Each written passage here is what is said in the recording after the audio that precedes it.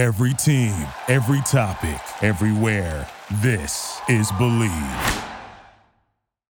Welcome to the Sports Virus Podcast. I'm Joe Castellano. Today's guest is somebody that I met a long time ago when he was doing the Angels as a radio play-by-play announcer. Mario Impemba spent 25 years in the major leagues, not only with the Angels, but with the Tigers for 17 seasons as their television play-by-play announcer, and spent a short time recently with the Boston Red Sox, and has 33 years of experience overall in pro baseball. And he recently wrote a book called Major League Mindset, which is designed to help young baseball broadcasters improve their skills. So we're going to talk about the book and his website, baseballbroadcasting.com.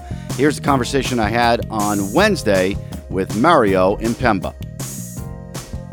Well, Mario, thanks so much for joining me here on the Sports Virus Podcast. And I know that you're going to be watching the Peach Bowl. You're a big Michigan State guy. So, this is a great time of year for college football. I hope you enjoy that. Yeah, it should be fun, Joe. It's although it's probably less of a marquee matchup than we anticipated with Pickens, the QB from Pittsburgh, out, and Kenneth Walker, one of the best running backs from Michigan State, not playing. That's the landscape in college football these days. If you got a chance to go pro, then you sit out the bowl games. Unfortunately, that's what's happening here, but we'll have fun nonetheless. So, these days, if you want to read any baseball news, and you're a baseball guy, and we're going to talk all about that, there's really no baseball news because there's a lockout. How disappointing is that for you or just anybody who follows baseball to see that there's another lockout? We kind of saw it coming, I guess. Yeah, I think we all saw it coming, Joe, and certainly I did. I kind of lived through the one back in '94. I got my first big league broadcasting job in '95 with the Angels, and that was coming off the '94 strike. So that kind of bled over into the '95 season and shortened it a bit, and spring training was a mess. And, the two sides hated each other, players and owners. And I see a little bit of that this time, but I don't think it's going to be as serious. I think that people understand on both sides that you really have to forward the game, and by doing this, it's not helping forward the game. So, obviously the owners want to make sure that free agency and arbitration numbers stay in place, and the owners or the players rather want to shorten them. And I think that's really the crux of the issue right now. And I think they'll get together before spring training, get this thing going. There's just way too much at stake, I think, to mess with it. All right, so you are now retired after a 25-year broadcasting career in the major leagues, as I mentioned at the top, and now you've got a book out. So tell us about Major League Mindset, which is designed to help young baseball broadcasters improve their skills. What led to writing this book? Well, Joe, like most of us, I was sitting around during COVID twiddling my thumbs on my couch, and there's only so many reruns of Judge Judy that you can watch. So I decided to write a book, I suppose, but no, this is something that I've wanted to do for a long, long time. I think that, when I was coming up, there really wasn't anything like this in the 80s when I was doing minor league baseball and when I was in college. And I kind of had to feel my way through and really had to lean on the people that were in the business at the time for some advice and kind of direction on which way to go in my career. And so I decided, a lot of young announcers have contacted me through the years wanting to listen to their tapes and get critiques and maybe help them realize, which way they need to go in their careers. And I thought, well, let me put it down on paper. And so, 50,000 words later, here it is. And so it was fun. It was a blast. I think that, young announcers can get some use out of it to kind of draw on experiences that I've had. There are so many guys in the big leagues right now that can do this for the young guys, and I wish they would. I wish more of them would. So this is just kind of my way of giving back to college students and high school students, guys and gals that are toiling in the minor leagues right now to try and get to the big leagues. Yeah, it's hard. Like you said, when you're in the minor leagues and you don't really know what direction to go as far as your style and how you want to approach all of it, you really do need a mentor in a way. Did you have a mentor when you first started out? Well, in a weird kind of way, it was Ernie Harwell, the Hall of Fame announcer for the Tigers. I would contact him several times, and the one thing that I remembered was, here's a guy that's going to be in the Hall of Fame, And I'm thinking, wow, he's taking the time to return my letters, return my calls, and so that stood out for me. And I told myself at that point that, if I ever had a chance to broadcast in the major leagues, I wanted to do anything I could to help young people coming up in the business. And so he really had a profound effect on me and how to treat people. And I actually had a season to work with Ernie. My first year in Detroit was his last year doing Tigers radio. I was doing television at the time, but still I was able to learn a lot from him. I actually did a couple of games on Detroit television with him when he would fill in a few times. And man, he's just, you learn so much just about being around a guy like that. And, you learn so much from being around guys that have been in the big leagues a long time. Bill King was a guy that I really learned a lot from, but I really didn't know him all that well because we were on opposite sides of the country. But you get to know these guys, and one of the things that I try and put in the book and make people realize is that you've got to learn from others. You've got to learn from people that have been there and done that. And that's what I kind of tried to do throughout my career, and that's what I'm trying to do now for the young announcers coming up. Well, that's really interesting about Bill King because most people who didn't live on the West Coast didn't know a lot about Bill King. I mean, to me, he was one of the best broadcasters of sports that we've ever heard. I mean, he was just a brilliant radio announcer. So how did that come to fruition that you got to know more about him? Well, I got to know more about him when I first got to the major leagues, and that was 1995. And in spring training, I was introduced to Bill, and he was just so nice and so accommodating to me. And the one thing that I learned from Bill is that you never can be too well-read. I mean, he was the most well-read person I'd ever been around. I mean, there wasn't really a conversation that he couldn't fit into, and that really impressed me. I mean, it left a mark on me, and I thought, well, I'm nowhere near this guy's level, but I can improve and maybe strive to learn some things and be more well-read and kind of bone up that way. But the one thing that really stood out to me was how he treated me. Here I was, a young kid. I was in my early 30s, and Bill had been in the big leagues a long, long time and had done multiple sports at a very high level, as we know. And he just took the time to be nice to me and to help me out. And like I said, I think more guys should do that. Yeah, that's interesting. I had Gary Cohen do that with me, the Mets radio announcer, and I always considered Gary to be one of the best broadcasters out there on the radio, and then he switches over to television, and you did the same thing. I mean, you were doing an incredible job as a radio announcer with the Angels, and then you go over to television with the Tigers. Tell us a little bit about the difference there, how you made that adjustment, and what might be in the book about announcers who want to be a television announcer, but of course there's the radio part. Yeah, I really didn't think I'd get that TV gig in Detroit. I mean, I'd done 7 years for the Angels on radio, and I kind of cut my teeth in radio. I did 8 years in the minor leagues. I really had very little television experience. And when the job opened up in Detroit, Josh Lewin had gone to Texas at the time. And so I thought, well, let me throw my hat in the ring. I'm not going to get this job. But I did. And then when I got to Detroit, broadcasting in front of friends and family, it took on a whole new level for me. Not only that, but now I'm doing TV. And I really had to kind of learn on the job. I had done maybe 10 games or so for the Eagles filling in on TV. So I had a bit of a grasp of the medium and how to act on television and the big differences between TV and radio. But the one thing I really had to learn quickly, which I struggled with, was being overly descriptive. From radio, you have to describe every little thing you see. Yet when you get to television, it's more of, captioning the pictures more than anything else and being a traffic cop and involving your analysts. And so those were the big differences that I really had to learn. And it really, Joe, it took me a while. I mean, I didn't really feel comfortable until I was probably done with my very first year in Detroit. So it took me, a full season to get used to that. Yeah, I mean, some people in baseball broadcasting would rather do radio because, you're in control of everything. I remember Bill King told me that. He said that he never wanted to do television because he felt like he wouldn't be in control. But there are other aspects of television baseball broadcasting that really are attractive. There are. I mean, it's more of a storytelling medium, and I just wrote a blog about this on my on my blog at baseballbroadcasting.com, and I basically said, look, I mean, when is a promotion a promotion? My entire career, people were telling me, you've got to get to television. That's where the money is. That's where the fame is. That's where you want to be. But in reality, I found that baseball broadcasting is really better on radio. I mean, that's the crux of baseball broadcasting. We do it on radio. So, I found that, and I found it to be important that when I went back to radio with the Red Sox in 2019, I really missed how much I enjoyed, as you mentioned, kind of being in control of the broadcast.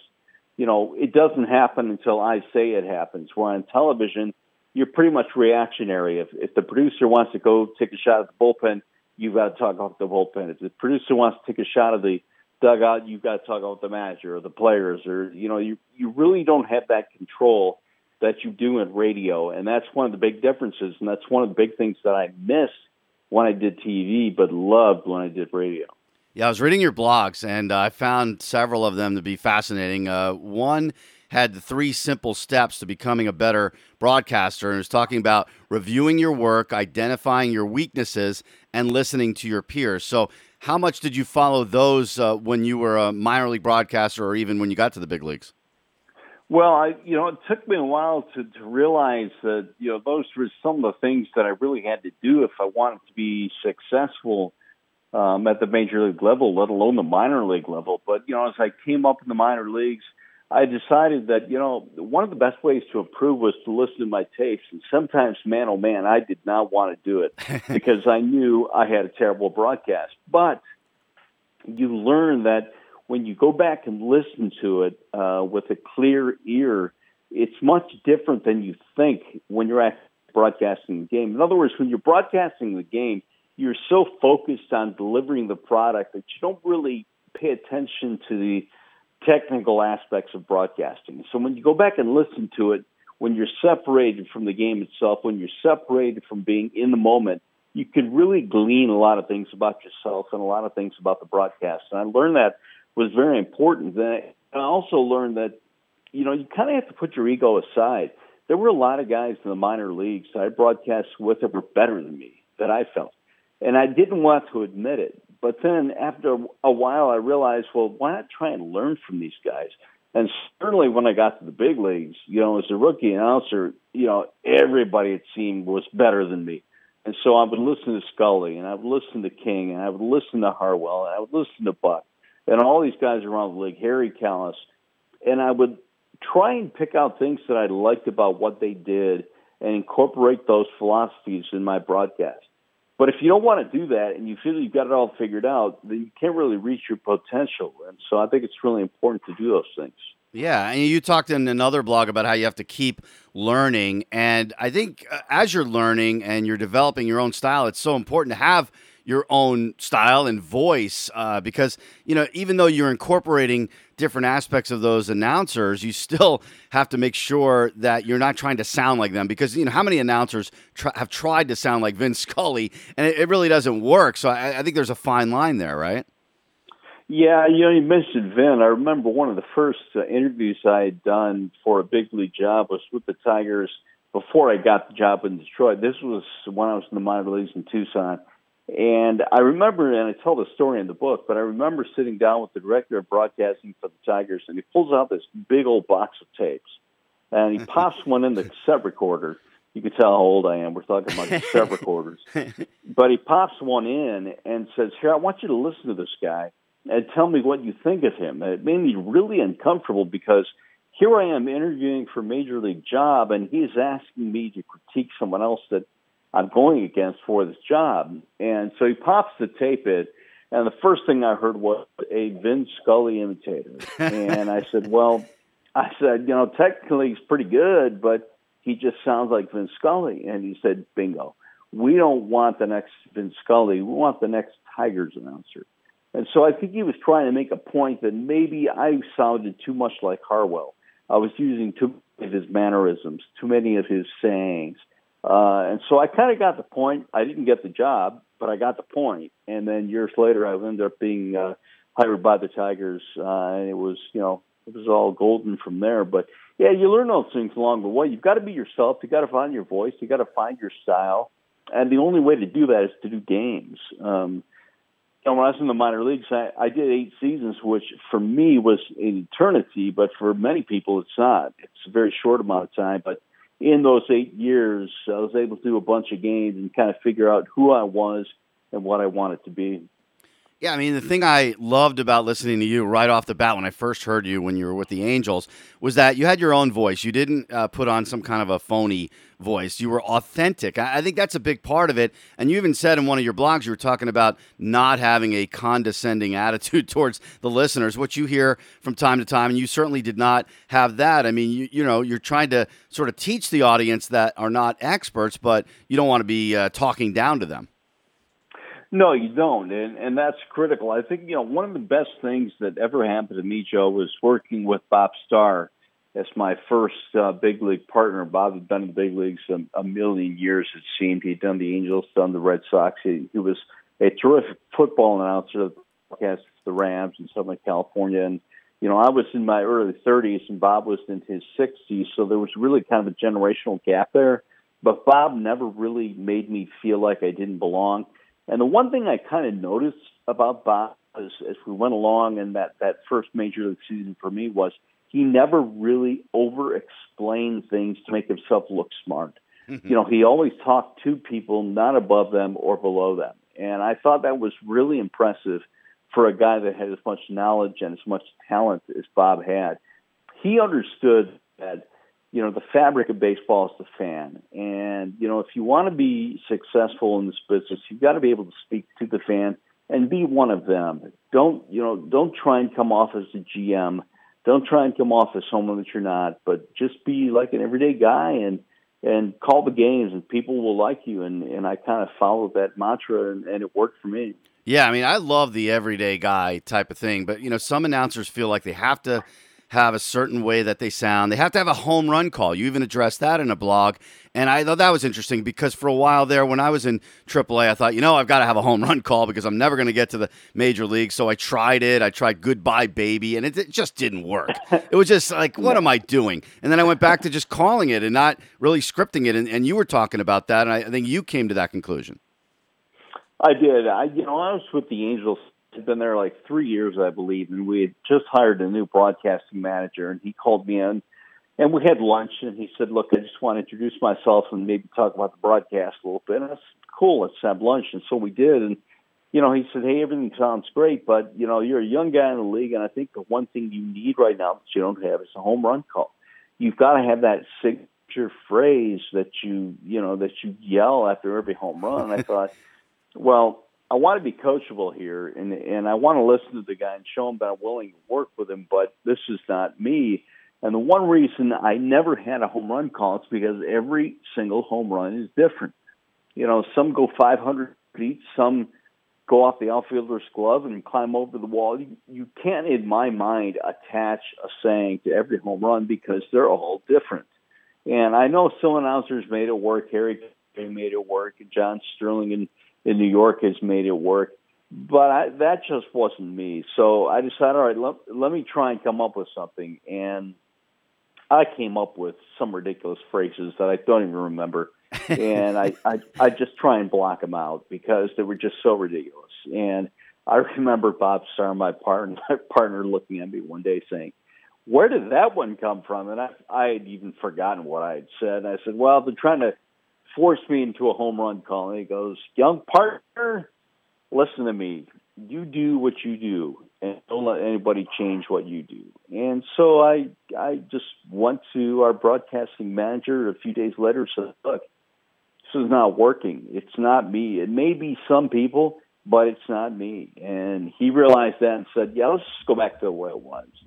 And so that's what I did. And, I never had that big home run call that you hear, a lot of guys use, but that was okay with me. And it fit my personality not to have one. And to me, that was more important.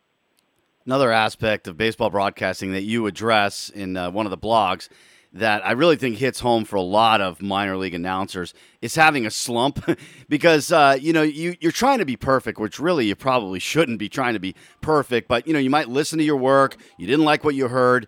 And things are just not flowing for you in a certain broadcast. And as you said, you're having a slump. I never thought of it that way, sort of like a player having a slump. How do you get out of something like that? You get out of it by just erasing what happened last night and moving on. I talked in that blog about leaving Fenway Park one night, and nothing went right. I mean, I misidentified players. I blew a home run call. I mean, you name it, I did it that night. But the problem was I had done it like 5 or 6 nights in a row. And it came to a head that one night in my mind as I'm walking out of the ballpark, like, I'm going to lose my job if this continues. And in the end, I had overblown that in my mind. All the mistakes really weren't as big as I thought they were. But when you chase perfection, that's what happens.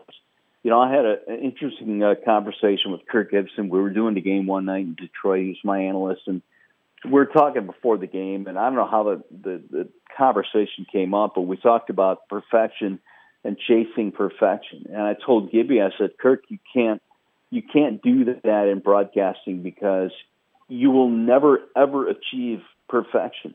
Ask Vince Scully if he's had a perfect broadcast. I'll bet you he tells you no. And you can ask anybody that's been in the business, and they'll probably tell you, no, I've never had a perfect broadcast. He said, if you chase perfection, you're kind of raising the bar each time. And I said, yeah, that's true, but you're also frustrating yourself when you don't reach perfection. And so the best thing to do is just try and aim for consistency. And that's what I did. And I tried to be as consistent every night. But I came to a point that one night at Fenway where I said, you know what, screw it. Whatever. I'm coming back the next day. I'm forgetting about everything, and I'm just going to call the game. Whatever happens, happens. And I had one of my better broadcasts because I just kind of let go of the night before. And if you look at it that way, as much of a cliche as it sounds, you really do take it one game at a time. I mean, it's a cliche in sports, but if you don't live by it, you'll never make it because there are too many games. And players know this, that if you go 0 for 4, you can't hang on to that 0 for 4, or it'll be a 1 for 32 eventually. So the same applies in broadcasting. If you screw up, you screw up. Just move on. And once I realized I could move on, that's when I kind of freed myself. Man, I just screwed up again. Well, you know what? It happens. Move on. Well, that's the biggest aspect of baseball. That's the largest challenge, I think. And you talk about embracing the grind because it really is a grind. I mean, you're going to have baseball games almost every day, hours long. That's the difference between baseball and the other sports that really makes it a challenge. It is, and if you don't embrace it, you'll never make it. When I was with the Tigers, Nick Castellanos used to walk around the clubhouse and say, "Let's go, guys, embrace the grind. Let's go." It's September, you're playing the Royals for the 19th time, and you're out of the pennant race. And if you don't embrace it, then you might as well go home. And, I kind of realized that early on in my career when I was doing minor league baseball. I had just completed my first game in the minor leagues, and I thought I put the headsets down, and it was like a 4-hour game with 3 rain delays in the middle of it. 6 hours after I went on the air, I was off the air. I put my headsets down, and I thought, oh, my God, I've got 141 more of these to go. How am I going to do it? And I thought, let me just kill myself now or resign, one of the two.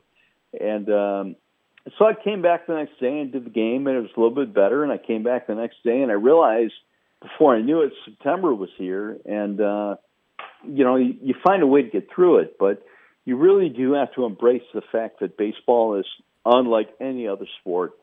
I have arguments all the time with NHL guys and NBA guys, and they say, no, our sport is tougher because you're in a city and you leave a city. Then you're in a city and then you leave a city. It's a lot more travel.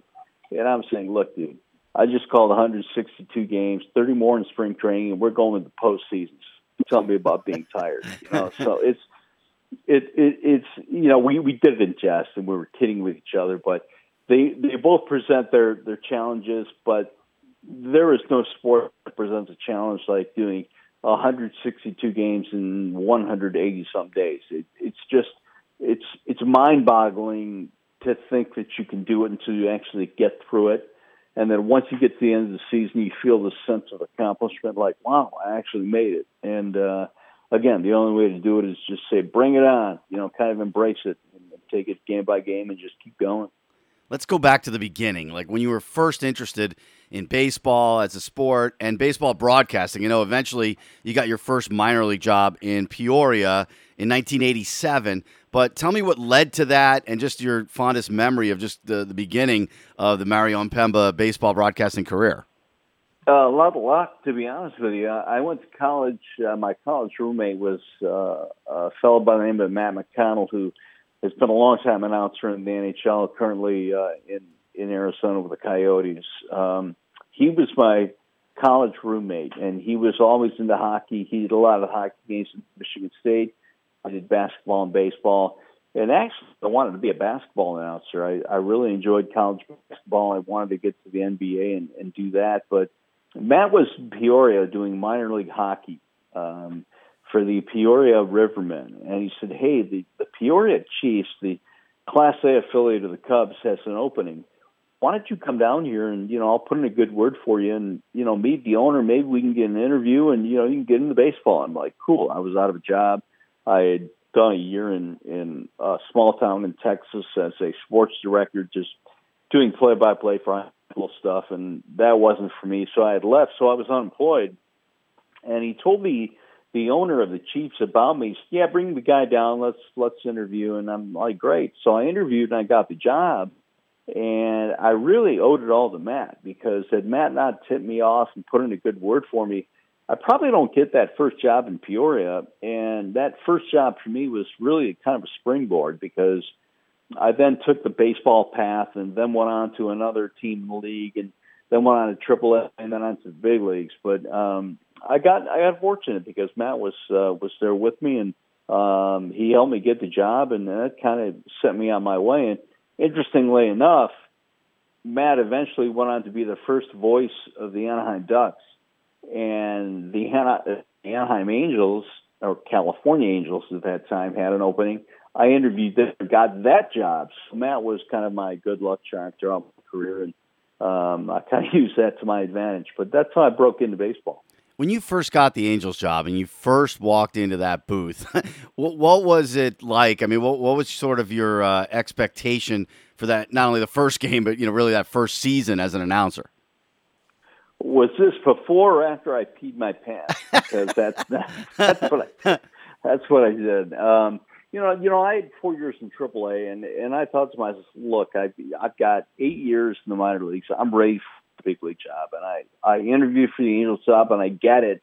And then the realization hits, like, oh my God, I'm going to LA. I mean, it's Anaheim, but it's still the LA market. And you walk into the Big A, and we're doing big league baseball now. And I remember walking in for my first big league game. We had done spring training, but those are done in minor league parks. So when I walk into Big A, we're playing the Tigers, ironically, my first major league game. And I walk in the booth of the Big A, and I just felt like overwhelmed. And I thought, oh, man, I don't know if I can do this. I really don't. I mean, I felt really nervous. There's one thing about doing minor league baseball in minor league parks in front of, 2,000, 3,000 fans a night, and then stepping into a major league park with 40,000 people in there. And it's like the Angels and Tigers, and you're in this big, expansive stadium, and you're like, holy smokes.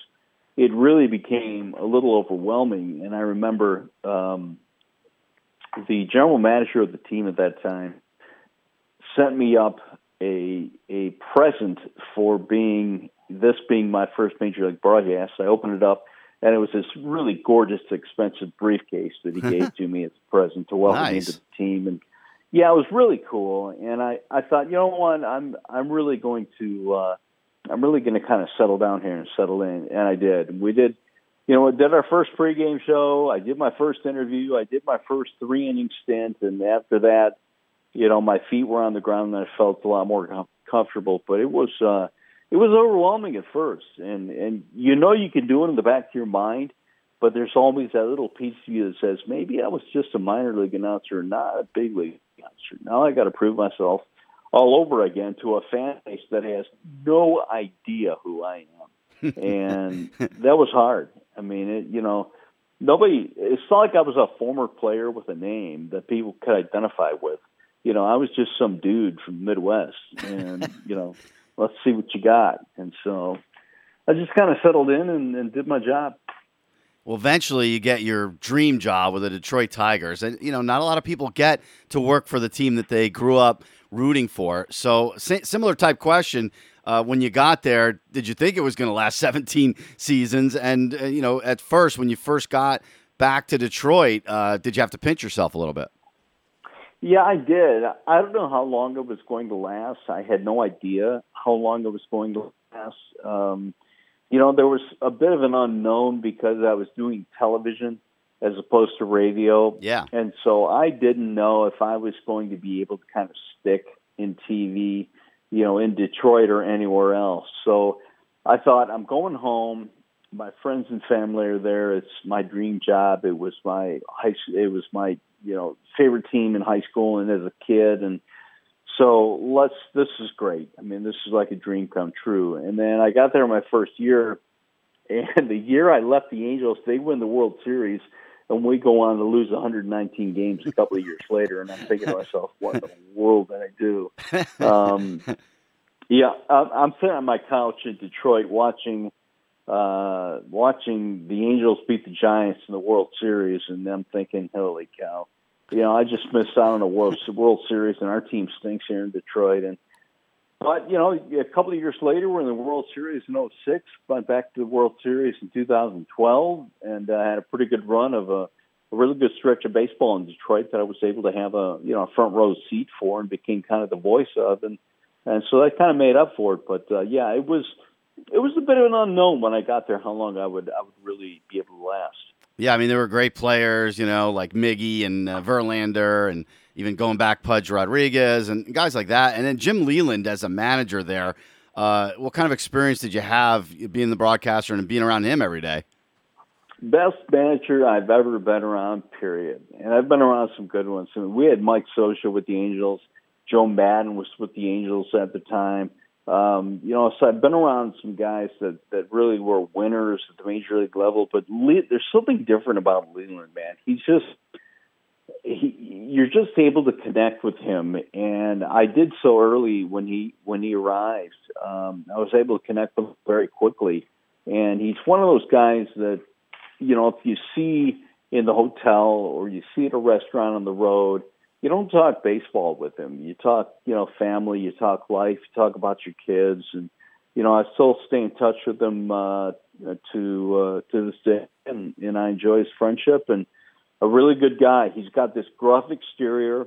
He's blown up on the media, and that's what people see and think that he's just a nasty dude, but he's not, man. He's a really good guy, a really caring individual, and one of the best baseball minds that I'd been around. I mean, I would sit in his pregame press meetings, and I would sit there and, well, I never knew that about the game. Well, I learned that today. There was always something new that he was teaching you that you thought you had known already, but you don't. I mean, he's really good baseball mind.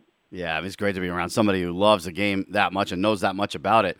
Of course, it was very, very unfortunate the way your tenure in Detroit ended in September of 2018. In Chicago, you had that altercation with your partner, Rod Allen. How did you move on from that, Mario? I moved on pretty quickly. I think, Joe, that, COVID has something to do with that. I really wanted to get back in baseball for 2019 because the whole incident really was one that was unfortunate, but I feel was the true story never was really told.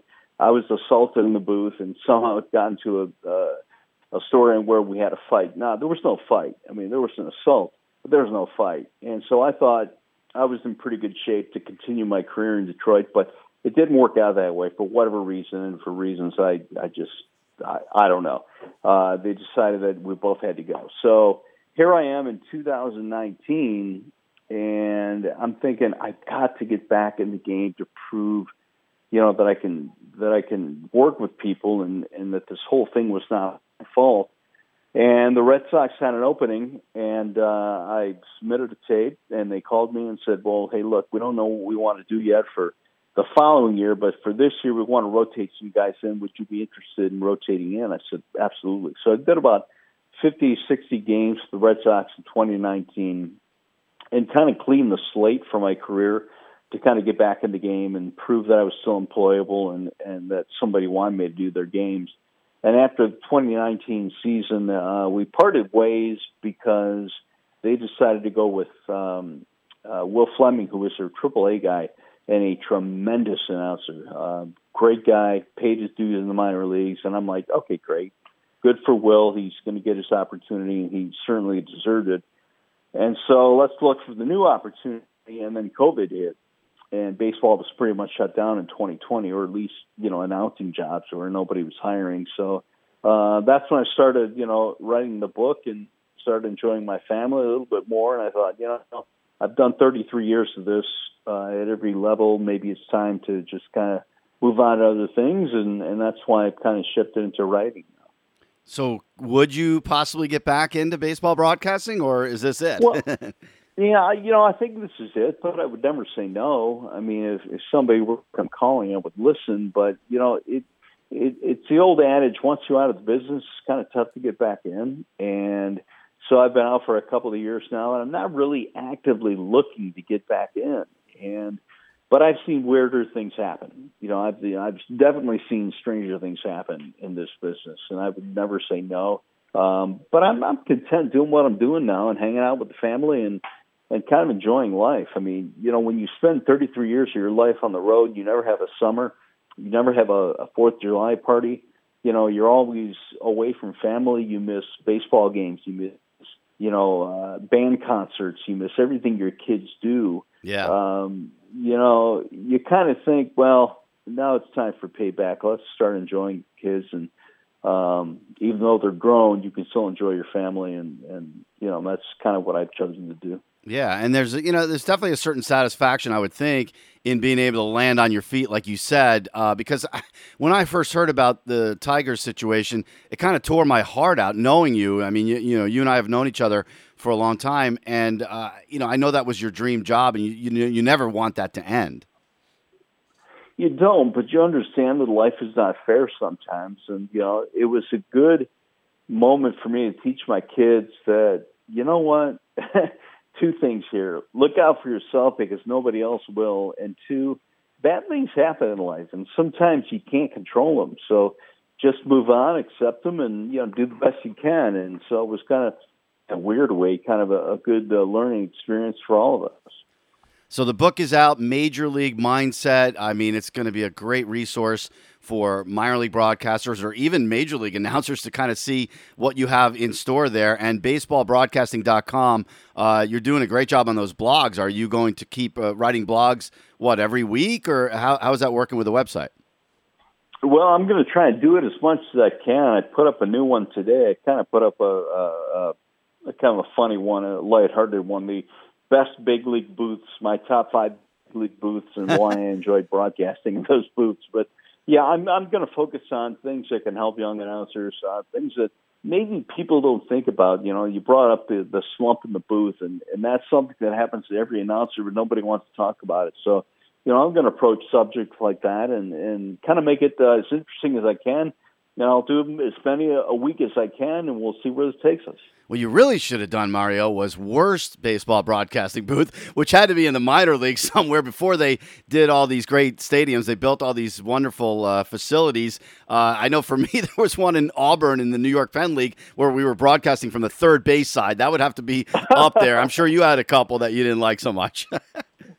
Well, I had one in Burlington, Iowa. I don't want to pick on the fine people of Burlington, Iowa, but their stadium, their ballpark, their field, it wasn't even, it was a field. It's so bad that one day on opening day, we opened up I was with Quad City at the time, and our leadoff guy hits a ball to the gap.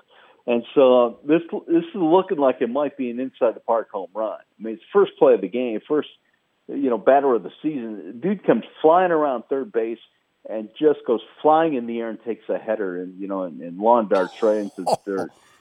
And I'm like, what in the world? And so play is stopped. The umpires come on the third base line, and play was delayed for 30 minutes while the ground crew came out and dug out a big piece of jagged cement that was sticking up from the third base line.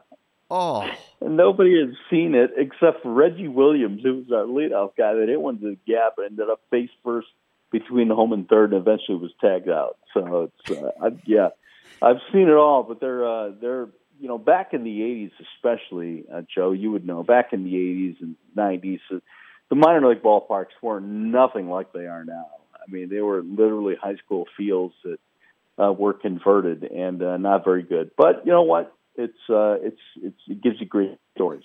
Yes, that story alone makes minor league baseball great, and broadcasters should definitely give it a try if you're trying to get to the major leagues. It's a really good avenue to get there. Mario, thank you so much for the time.